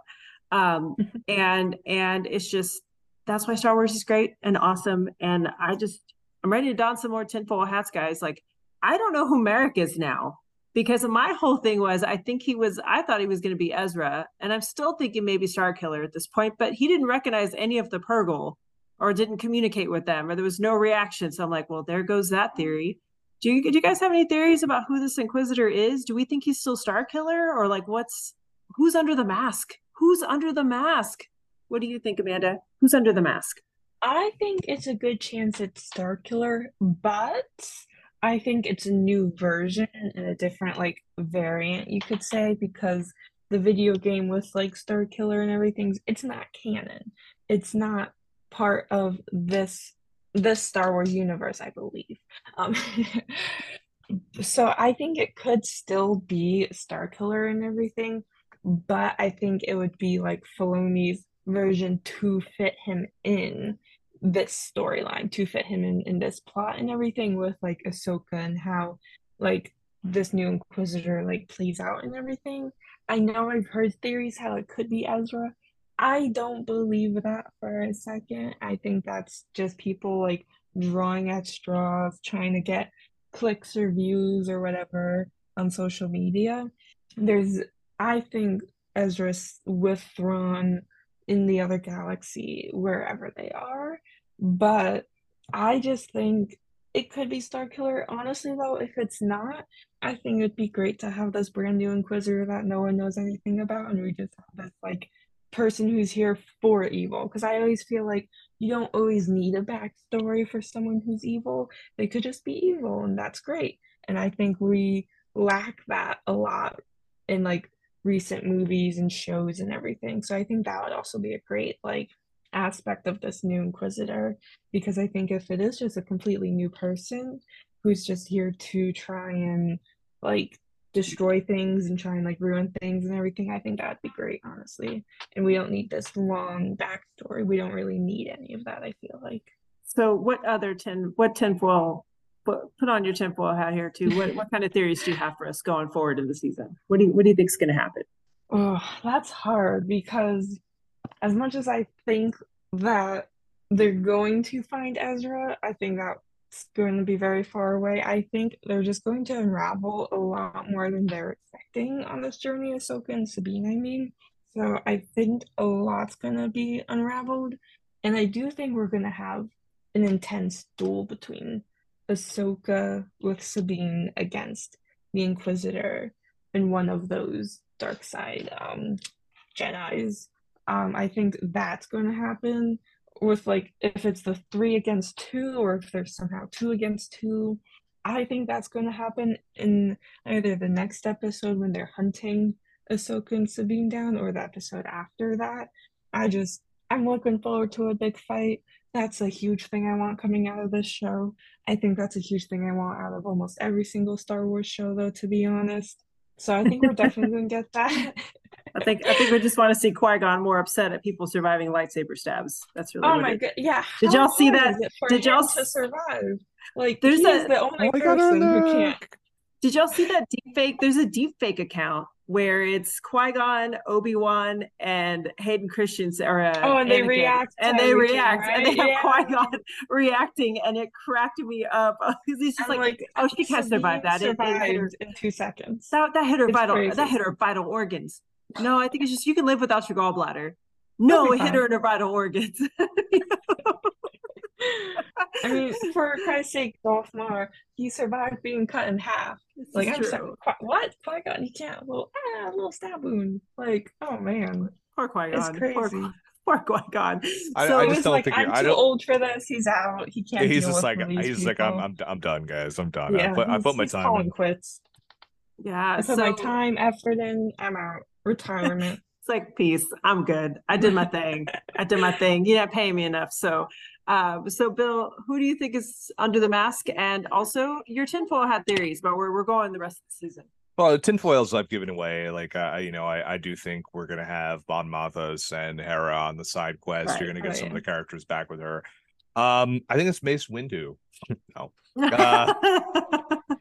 Darth Maul got survived getting cut in half. I mean, it's there you go. It's a possibility.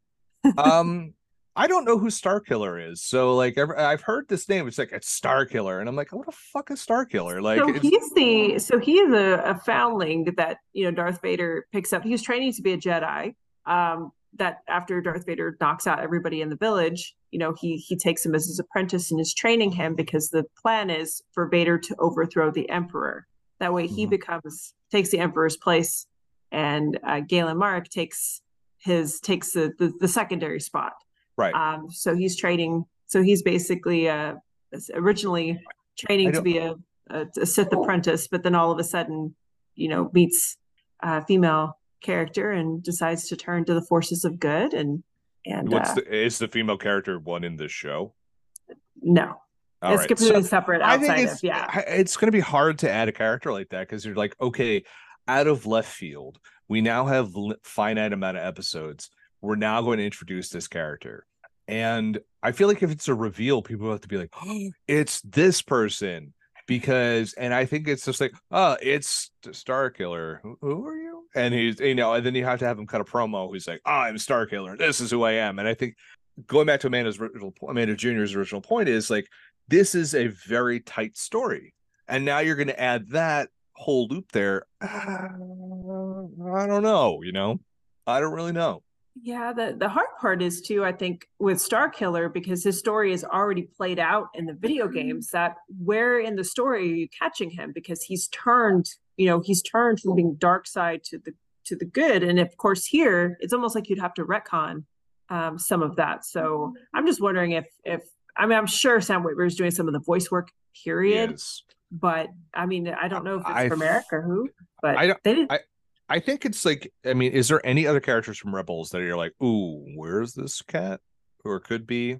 Because we have Callus, but no, maybe. No, I don't think it would. I don't think it'd be Agent Callus, honestly. No, because Callus is the only other one that's missing, and I thought was Zeb, but yeah, and isn't he an older guy anyway? Yeah, well, ish. I mean, I want to say he's probably like in his maybe like late 20s, early 30s when went down for. So, I mean, it could be really youngish. Could be. So it has to be someone they know. It can't be someone like, because that's when you're trying to be too cute. It's like, oh, here's the kid from Shameless who's in the most recent video game. He's in here, and then it's like, oh, that's like really shitty marketing that you're just trying to push a video game now. It's just like, and I think that would feel disingenuous. So I think they have to well, and people also forget Sam Witwer has already cameoed. He's had secret cameos and hidden cameos in other recent Star Wars projects. Like he was the one in Andor. He was the stormtrooper that was giving him a hard time on Andor on the beach. The one that ultimately had him arrested. So that was Sam Witwer underneath. Yeah. So I mean, he's shown up before. I don't hate the oh, this is just a dude who's malevolent and he's just the second or third baddie, Oh yeah. And I don't mind that. Yeah. So more to come on Merrick, but so my tinfoil hat theories. Yes, buddy. No, needs too much sugar. Thank you. Sorry. Kiddo wants more sugar as he's bouncing around behind me. So my tinfoil hat theories, I think we're definitely going to dive into more of the Urgles slash, hyperspace. Buddy, I'm talking right now. Okay, in a minute. Thank you. So yeah, definitely, I think we're going to dive into the hyperspace, the travel bit of it more. I think that's been mentioned for a reason for sure. I think we're going to get a very quick study on it, because to get Thrawn back, obviously you got to have some background on it to get going, to go get him. But I think that door has been opened, and that's going to be explored going forward. Definitely going to find out who Merrick is, and I feel like it's going to be somebody with an emotional impact. It has to be, because his face is covered. It's got to be some kind of reveal where people are going to be like, what? It's held for a reason. So I think that's going to happen. I do think we're going to get some kind of Force Ghost Kanan, because everyone is kind of clamoring for it. And Freddie Prinze has been really, sometimes I feel like the more people push and say, no, it's not going to happen, it might happen.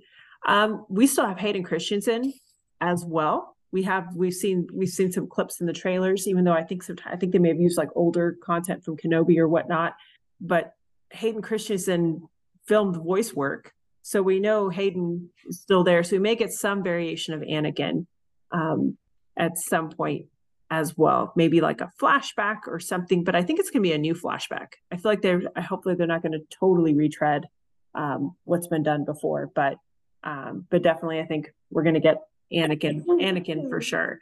And I'm trying to think if there were any other tinfoil hat theories. I mean, I still think, we're going to get a little bit more on Dathomir. I mean, obviously it was thrown out there in the first 2 episodes. I don't think they would just drop it without an explanation. So I think we're going to get a little bit more of the Night Sister lore going forward. But yeah, there's so much here, guys, and it's going to be amazing. But let's move into our awards segment, because we can't go without having awards, because there's a lot of good stuff here. So Amanda, what gets your Chopper Happy Dance Award for your favorite moment of the episode or Easter egg? So Chopper waving his arms around, wah, wah, wah, happy Chopper. What gets that award for you? Oh, that's hard. It's hard because there's just so much in this episode that I loved. But I honestly think it would have been the end with the Purgles coming like in the episode and everything, and them like shining through and tying to a greater picture that we're about to see. I think that would probably be my Chopper award. But if you ask me like in an hour, I'll probably say something different. So it's a hard award to give. So Bill, what gets your Chopper Happy Dance Award? Oh, Ahsoka donning a spacesuit and chopping a fighter in half and just going out there is so awesome. It's like, because I've always thought that, I'm like, wow, why isn't and because I don't think we've ever seen like a spacesuit in Star Wars, really, like someone out in space, and I'm like, well, that's cool. And then just watching that whole thing, because I love the whole dogfight. I love the ship. Yeah. I love everything about that ship is amazing. And it's replaced it's the Falcon for them. And I'm just like, I'm good with that. I'm really good with that. But I mean, that whole sequence, I'm just like, this is amazing. Like, it's so cool. And the 2 sabers is just always gonna make me, I'm always gonna pop for that. So now I have to find that. I call it the Dragon Ball Z spacesuit, because everyone's talking about how it looks like it's straight out of Dragon Ball Z. And I'm it was Vegeta, all right. Oh, totally. I'm like, I'm here for Vegeta. I'm like, I need to go find that suit now, because I got to add that to my cosplays. I was a big Krillin guy. Well, I don't know about you, but Vegeta all the way over here. I always go for the bad guy, clearly. Bad guy with a heart of gold, guys, when that happens sometimes. Like the Flamingo King. I know. I don't have a type, not at all. But for me, what gets my Chopper Happy Dance Award, it was tough because this episode was great, but I really loved that lightsaber training scene because of the whole Japanese fighting style, and Chirrut Imwe was one of my favorite characters in Rogue One. I still cry every time his scene comes up, every time. But to me, he reminds me a lot of Sabine in a lot of ways, because he just had heart and compassion, and you never really got the sense that he was Force sensitive, but yet he could sense, like, he wasn't a Force user, but he worked with the Force around him. I think just starting to embody that concept. And so paying that having those little moments kind of connect in that training scene was great. And you could see Sabine had a lot of potential there. It was starting to pick up. And of course, Hu Yang with the General Grievous kind of thing, multiple arms, was great. So so that was one of my favorite moments of the episode, because you could see that connection, the relationships between all three at work there. So so the next category is tough. I always feel like it's tough with this show because it's such a good show. But, you know, I named this after Morgan and her grumpy stare into space here. So you have the Grumpy Night Sister Stare into Space Award for what didn't work for you. Was there anything that did not, that just you wanted more of, or like that you weren't crazy about in this episode? And Bill, I'm going to start with you because you're pondering already. So was there anything that's going to get that Grumpy Night Sister Stare into Space Award for you? Oh man, yeah, it's really hard because I just feel that, oh, you know what it was? It's just, again, this is the nitpick. It's just like, how many goddamn helmets are you gonna have where you can't see out of? Like, I felt like all that training stuff, I'm just like, okay, there's got to be another way to train a Jedi. I've seen it way too often. So that was it for me. Like, I got the point, and like, I actually liked how it ended, which she was kind of getting it, kind of not getting it. But I'm like, guys, with the probe and this, I feel like we saw this in Force Awakens. We saw this here. It's just like, oh, all right, enough's enough. Let's open a new textbook here. And I liked it, but it did, how annoying that was to me did make the rest of it great, because it was now about, okay, instead of just here's this probe or this droid, here's me, fight me. And I think that worked a lot better. But yeah, just like, let's get rid of the blacked out helmet. Okay. Yeah, that was, valid point there for sure, because it's definitely a tried and not necessarily true. It was tried and tired for sure. Clearly it's not working because it doesn't work for anyone that it's been used on before, but that's a solid choice. So Amanda, what gets your Grumpy Night Sister Stare into Space Award? What didn't work, if anything? Honestly, I think it pretty much all worked. I loved how this episode felt more like an Ahsoka show episode compared to a Rebels continuation. If there was something you had to improve on for this, I would probably say I would have liked to see more of Balon throughout it instead of just the last part of him in the end. Other than that, though, I think it was great. I think maybe it would have been better to have him, the Inquisitor, and Shin, I think her name is. Yes, her name is Shin. I think maybe if you had all three of them in the ships hunting down Ahsoka and everything, and then it might have been cool. I think maybe a little more of him would have been great. But honestly, I don't think we needed too much of a change, to be honest. Yeah, I'm with you. It's tough because there was so much in this episode that worked, and but that I'm actually okay with too, because it forces me to be pickier. So I feel like whenever I give these, I'm being very, very, very picky. For me, I am never going to say no to more Chopper. I was like, we got him for like a hair of a moment, and I was like, where's my favorite war criminal? We need more Chopper. But for me, what did it was, you had Morgan staring out into space, but she could have done more. And I feel like with her, we introduced the fact last episode, the last couple episodes, that she has magic power. She's a descendant of Dathomir, and I feel like you introduce the concept of the idea that she's a descendant of these very powerful witches, but yet she wasn't very effective in this like dogfight. It was like she just kind of stared off. Budget. Yeah, and I'm just like, she wasn't that effective. I mean, it was interesting to see the tension between, but that was already been teased with the tension between her and, of course, Balon and Shin. But I feel like, you kind of built her up. She's supposed to be very central, but she had a very minimal role in this. She's supposed to be the main, until we get to Thrawn, the main mastermind or main baddie. We should be getting more from her. No disrespect to Diana Lee Inosanto. She's a great actress. She works with what she's given. But I would have liked to have seen a little bit more coming from Morgan. Again, she maybe could have used more of her witchcraft. We could have seen some more of that and development there. But that's me being very, very picky. So you guys, what gets the Lothcat purr of approval? Because I still love that category name. I love my Lothcat, and I want one. The Lothcat purr of approval for the best performance in this episode. Who just knocked you off your feet? Amanda, who gets that happy Lothcat purr of approval for you? That's hard. Honestly, maybe Natasha playing Sabine.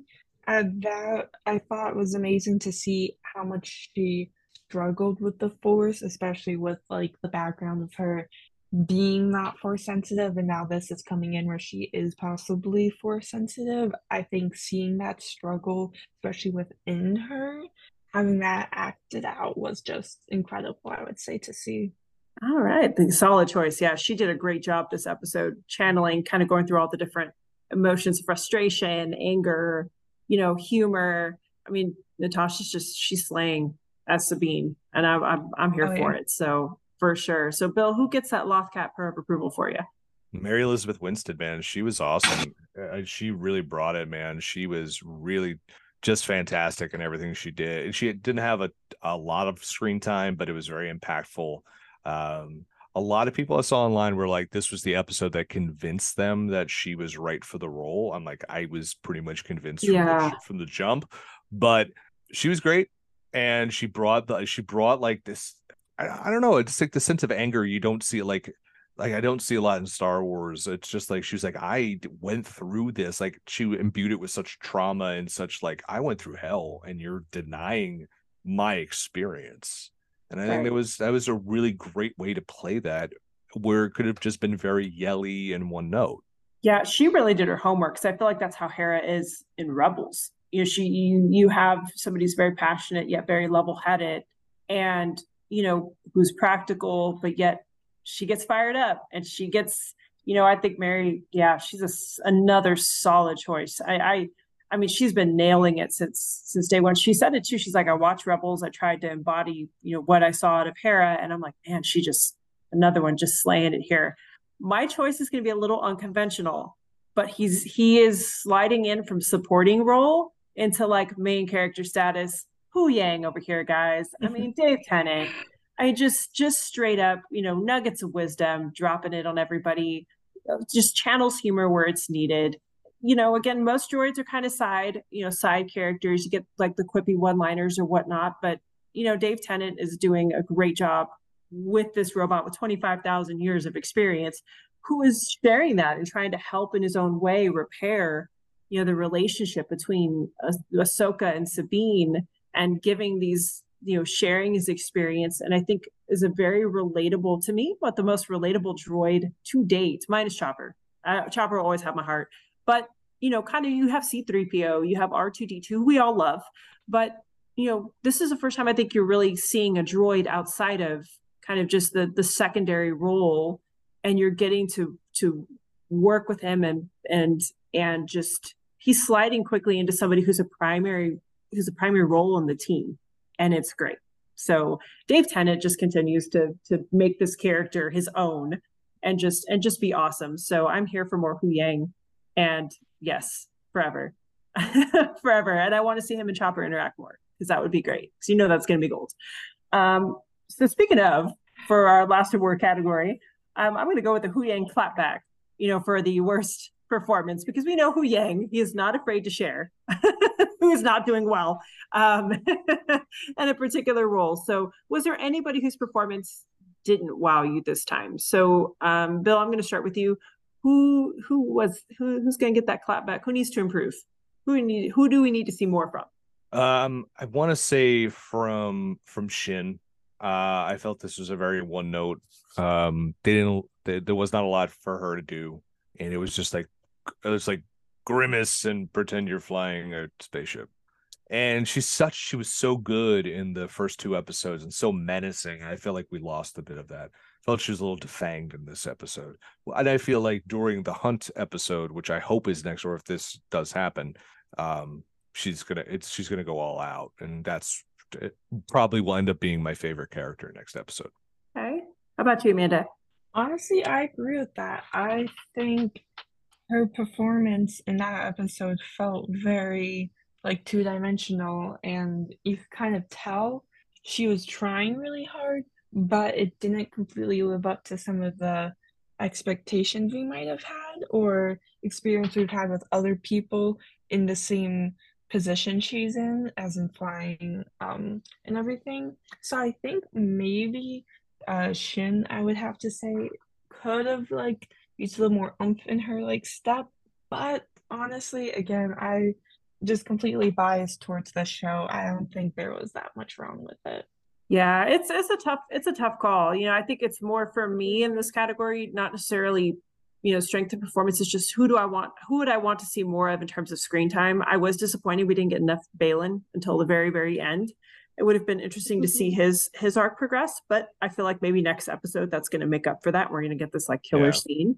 I still would have liked to have seen more from Morgan. I know I feel like I'm picking on her a lot, but there's so much potential with the reveal that was given in these first episodes. And I want to see more now, knowing, and I have all these expectations of the Night Sisters because of previous content. So it's like, I want to see more from her, knowing that she is a Night Sister, and just knowing like you had Mother Talzin before, you had Asajj Ventress, of course, your Night Brothers with Maul and Savage Press, that they were these forces to be reckoned with. And I want to see you have that legacy attached to you. I need to see more about that. So again, being very, very picky, it's difficult to because the show has been just straight on point since. So you guys, again, thank you both for hanging in there, talking Ahsoka with me. Amanda, very, very much appreciate you. Please go check out her work on thepopbreak.com. So before we wrap things up, I definitely want to, Bill, can you channel your inner Al for a minute and give us a rating category? And then we'll dive into, since we haven't done it in a bit, a quick pop culture recommendation where we can find people on social. So Bill, give us a rating system. Very easy, 1 to 10 Purgles. Yay, Purgles! So you start, Bill. What do you rate this episode? 1 to 10 Purgles. It's going to be an 8.5. It just due to the amount of it's very much a progression of storylines and stuff like that. Like there were no performances that knocked it out of the park for me in this one, but the action was off the charts. I love the dogfight. I love just the new worlds we're going to, and it continues a very simplistic but not simple storyline. We're keeping it tight, which is good, and is what has lacked in a lot of Disney Plus series that we have covered on this podcast. So I'd like to say, like, we're keeping it tight, a lot of action, and yeah, I'm very much looking forward to next week, which is, again, the last few shows we've done has always been a little bit of a chore as opposed to an excitement. All right. So Amanda, 1 to 10 Purgles for this episode. I'd have to say 9 Purgles out of 10. I think the only thing that could have helped was getting more Balin in that episode. I missed him so much. I wish he had a lot more screen time than he actually did, but it'll be all right because I'm sure next episode he'll have 20 times more screen time than he did. Yeah, for me, I'm gonna kind of go with Bill's rating. I'm going to go with 8.5 Purgles because this episode was solid. It felt like watching a really, really good episode of Rebels, which I always enjoy. Just the feel, the vibe, the story progression, so good. So lots of Easter eggs, lots of doors opening. We got Jason Syndulla. I'm happy. Got my war criminal, even though I got him just for a little bit. More Chopper in my life makes me happy. And just, the dogfight was great. It's what was fun about Rebels is coming to life for me here, and I'm happy and I'm good with it. So, and only more to come. That's the exciting part. So you guys, again, thank you both for being here and for sharing your thoughts on this episode.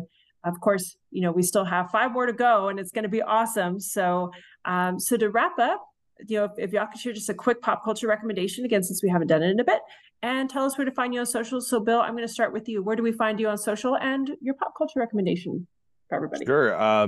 If you must follow me on Twitter, I'm at Bodkin Writes, but most importantly, check out thepopbreak.com. Every single day, we've got so many awesome things. I'm actually this summer has been insane with the amount of content we have had. I am so backed up with the amount of stuff we still have to get out. Which is like, there have been some summers, especially the past few years, where it is scraping the bottom of the barrel, hoping we could even, post 1 story a day. Now I have enough for 5 a day, and I still have to get them all out, which is great. We have tons of great writers like Amanda Jr., who came on this summer and did some great stuff for us. And I hope some of them I know are going to be sticking around, which I'm very excited for. Tons of shows we shot. So a lot of great stuff. And of course, follow us on socials at the Pop Break on, okay, I'm just remember everything. Facebook, Instagram, Twitter, Blue Sky, and YouTube. And of course, follow my other podcasts on Pop Break Today. I do Anchored and Asbury, Bill versus the MCU, and then on Pop Break TV, I do TV Break. And if I'm going to make a pop culture recommendation, hey, wrestling fans, did you watch All In from Wembley Stadium? Because holy shit, that was great. If all you heard about was CM Punk and Luke Perry's son getting into a fight, you're missing out on what I thought was an absolutely legendary show, one of AEW's best shows, because what it did was it highlighted the best of what AEW does. The Stadium Stampede match was one of the most violent things you'll ever see in a football stadium ever. And so, yeah, lots of great stuff there. If you're a wrestling fan, it's on Bleacher Report right now. It's $50, but it's definitely worth that price tag for sure. And follow Pop Break on Twitter, as we are going to be at AEW All Out in Chicago this Sunday. Shout out to our buddy Kimmy, who's going to be in the media scrum and live tweeting from the United Center in Chicago. And Bill, didn't you write a piece as well on? Oh yeah, I did write a piece. If you would like to check that out, just mosey on over to thepopbreak.com. Only my first piece in 5 months after my writer's block just ended. So yeah, go check that out. I only have 500 pieces on that site, so you can check it out. I know. It was really well done. I read it. It was great. So of course I had to put it over. So there you go. Listen, brother. Well, if you're going to follow me, I am at Mandalorian on Instagram and Threads, at Resner's Chick on X. That's terrible. So it sounds so terrible. There's so many jokes on this. I've made all of them. Yeah. All of them. So, and of course, we hope you guys, like Bill mentioned earlier in the podcast, check us out, Anime Pop. We spell it Anime X Pop for all you Spy Family and Hunter people. You'll know what I'm talking about with the X there. But hopefully you'll check us out. We're going to have our debut episode come in soon. We're going to be talking about the One Piece live action show that's debuting tomorrow on Netflix. We're also going to talk a little bit about, kind of the Gear 5 reveal in the anime. We've got our, of course, Bill is going to be one of our first guests on the podcast.